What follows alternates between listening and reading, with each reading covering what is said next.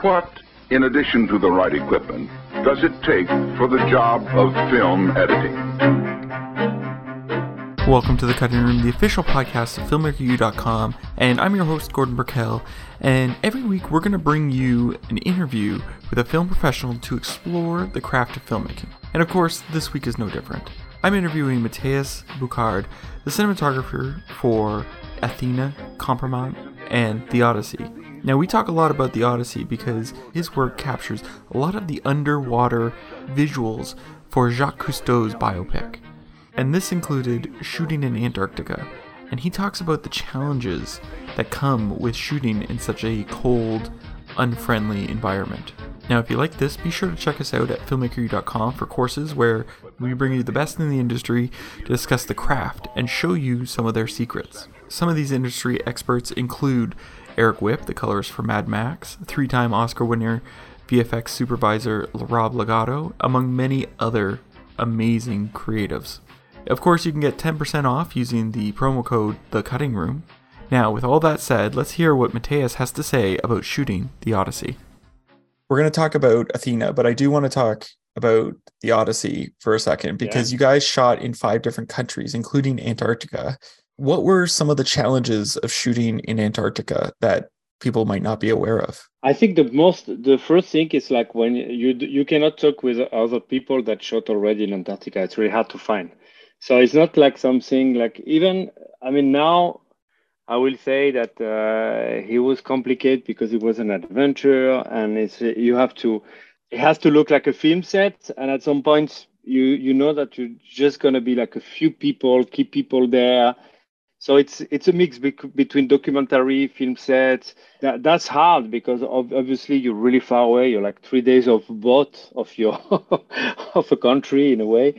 But I think the most complicated thing was like, we didn't have any answer. So we're like, how it's going to be to shoot there, and I didn't have any like DP that I can talk to and say, what was to shoot there. And so I talk a bit with some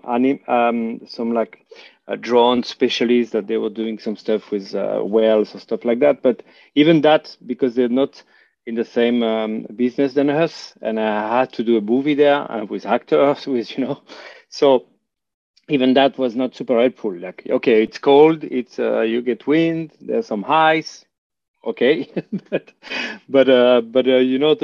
the thing was like, the most exciting part also was how to organize a film set in an expedition mode.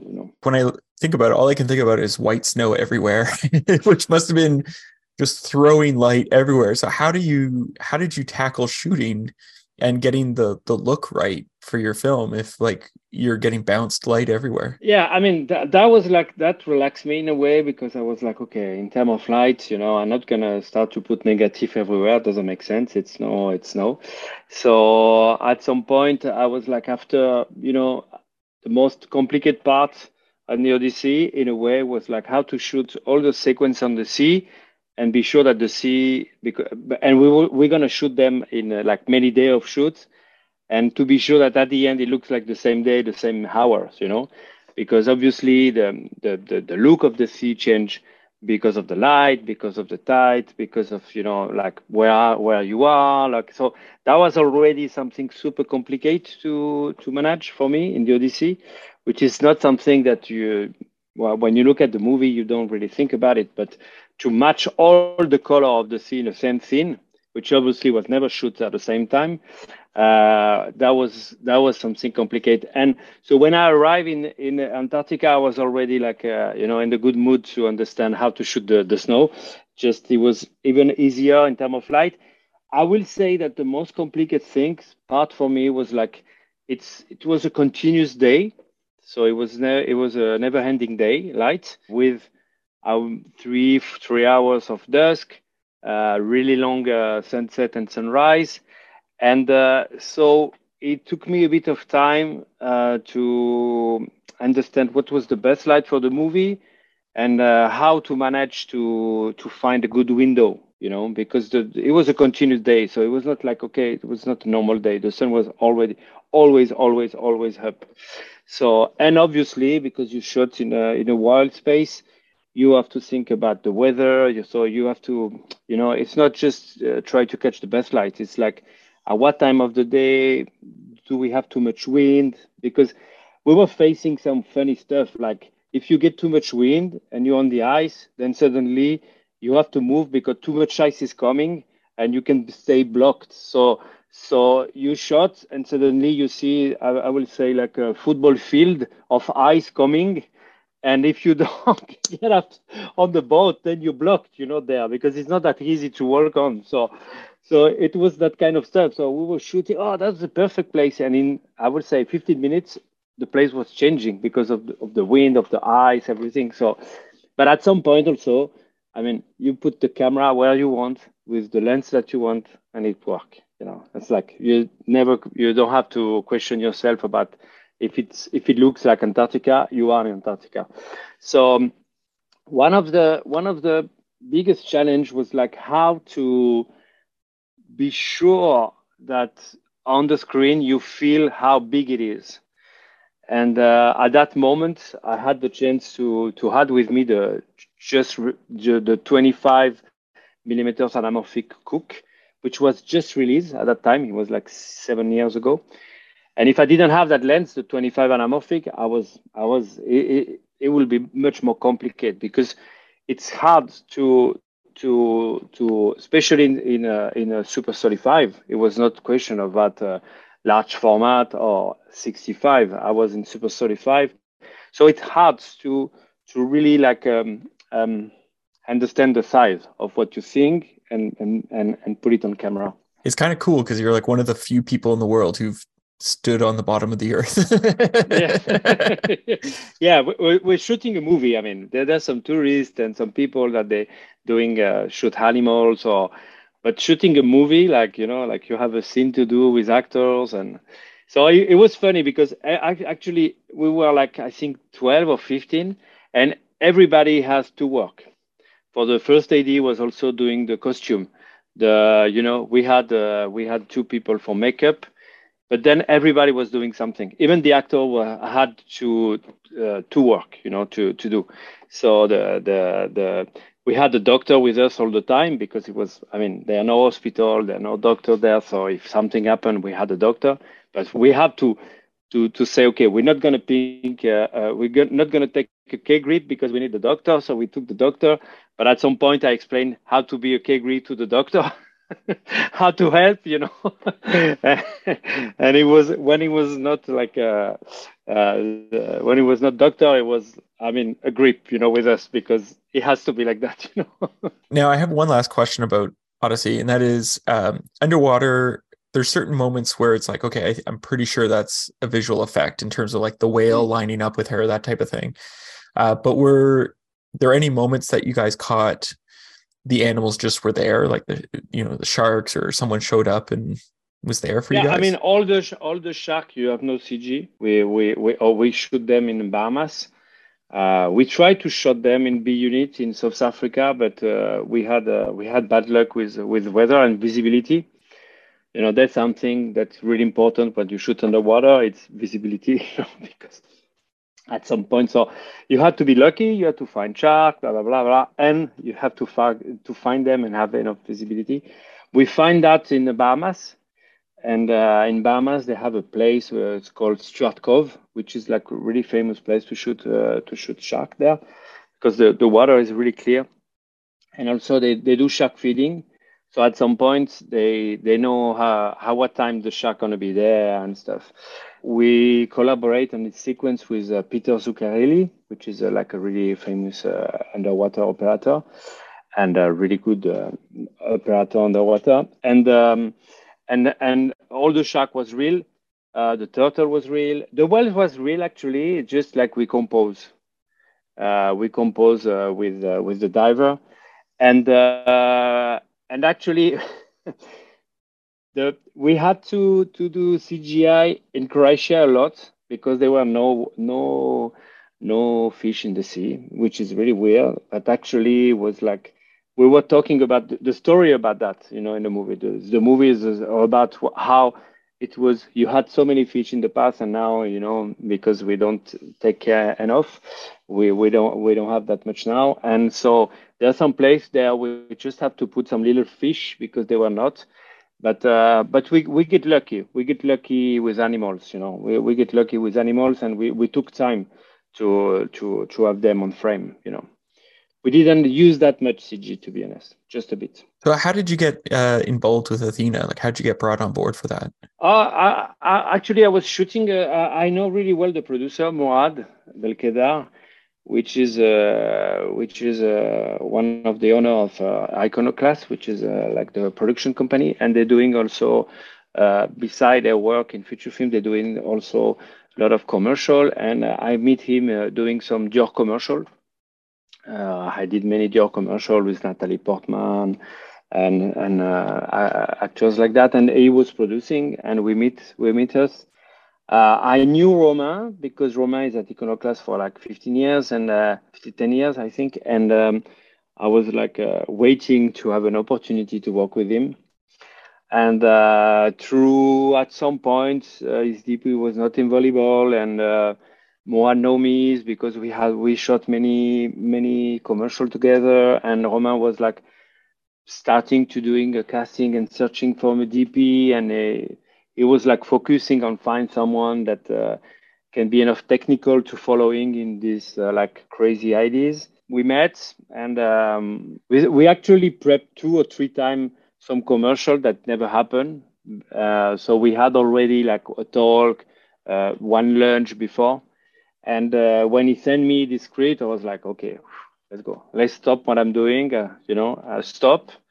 And I'm going to focus on that, just on that. I mean, the script and him also, because it's like, this is something to receive a good script and really like something complicated and technical and ambitious. But I knew that because of the work of Romain, I knew that we're going to do what he want to do, We're going to try to achieve that, Now, when you get the script, because there's a lot of chaos in this film, just a lot. What were your notes like? Because I feel like at some points it probably would have been like, and then this happens, and like we'll just leave it until we shoot it.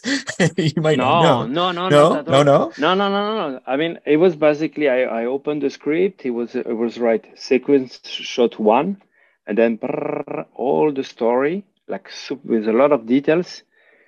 And it was like 1 page, 2 page, 3 page, 4 page, 6 page, 7 page. I was like, okay, the second shot 1 is like it starts to be really challenging, blah blah blah, and then stop.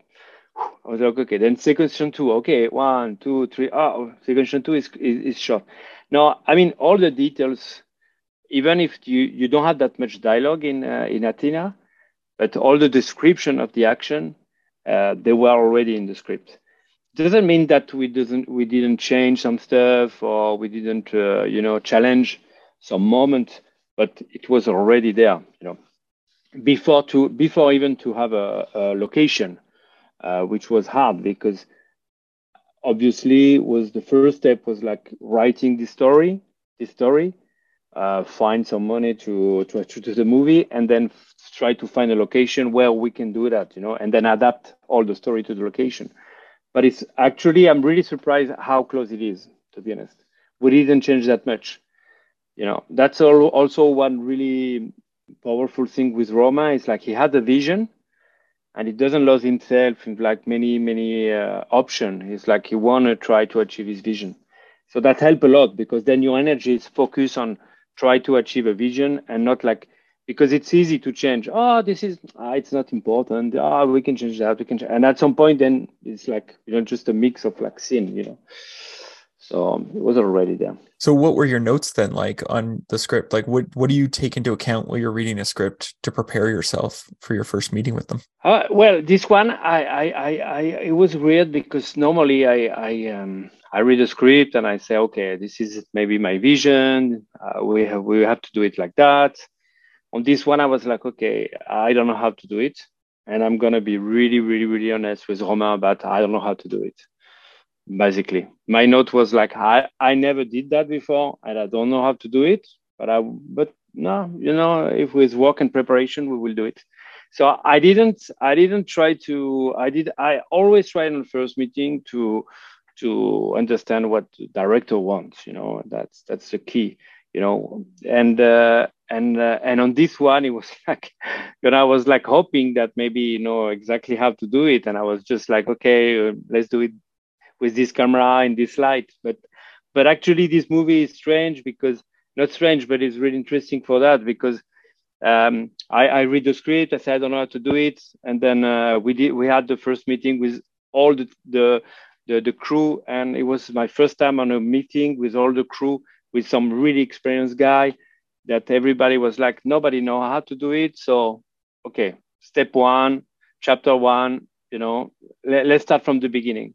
And Romain also was at that point, and so it was quite cool because you don't have this pressure, that like you're supposed to know how to do it. It's like you don't know, but you have to, you trust yourself, and that if you work enough, you will make it happen. And Romain was really happy with that. It was like he knew that I'm a super technical guy. He knew my work. Like you say, I shot in Antarctica, I shot Eiffel, blah blah blah. I did some stuff, and at some point, now he trusts me, and now we're gonna build a way of crafting this movie together. So I watched the making of that Netflix created and put online, which I would encourage anyone to see. It's like there's scenes where you're going in and out of cars. There's scenes where you're going out of places, and the light's constantly changing on that. So how did you tackle that?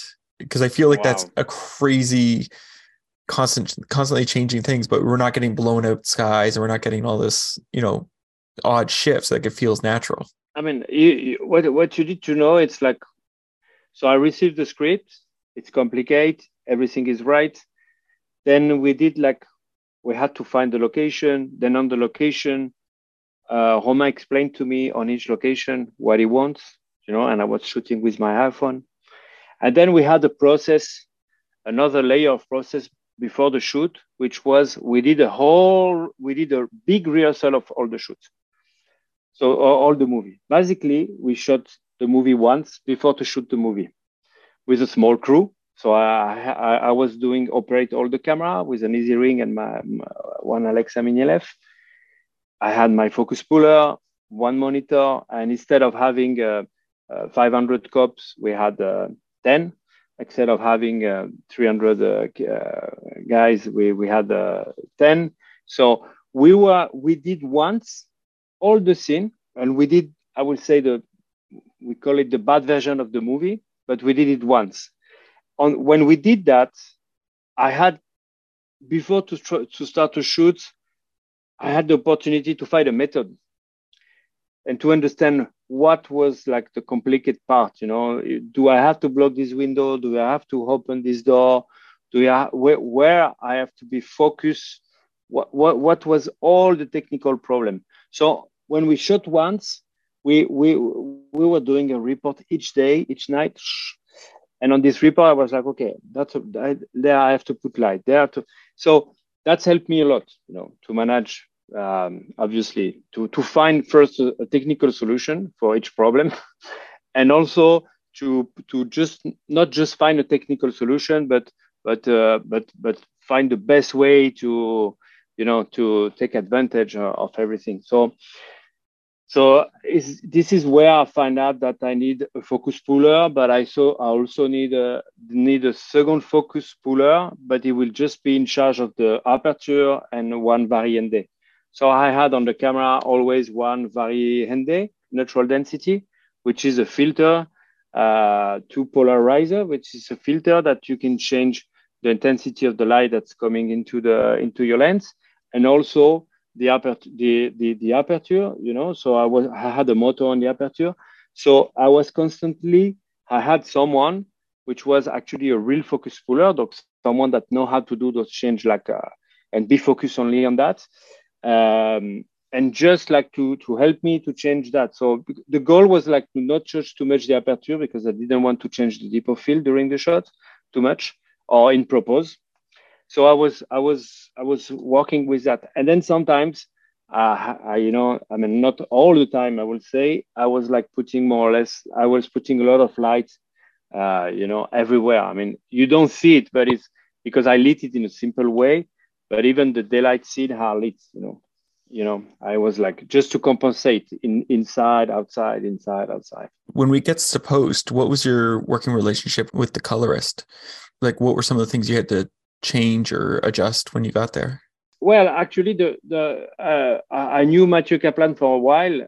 The work that we had together was quite interesting because it was my first movie in HDR, high dynamic range, and I really wanted to do the real process of the HDR, which is you shot and you grade in HDR, and then you do the SDR version, So, but for that, I had to adapt my way of lighting because HDR is special. And I also had to already create some LUT with him because just to be sure that I was lighting in a good way. I didn't have a HDR monitor on set, but I had to create a LUT, so I was sure that on set that was already already lighting, in a high dynamic range in a way. So we did a lot of prep before, and then during the shoot we didn't talk that much. It was just watching some brushes and just to prep.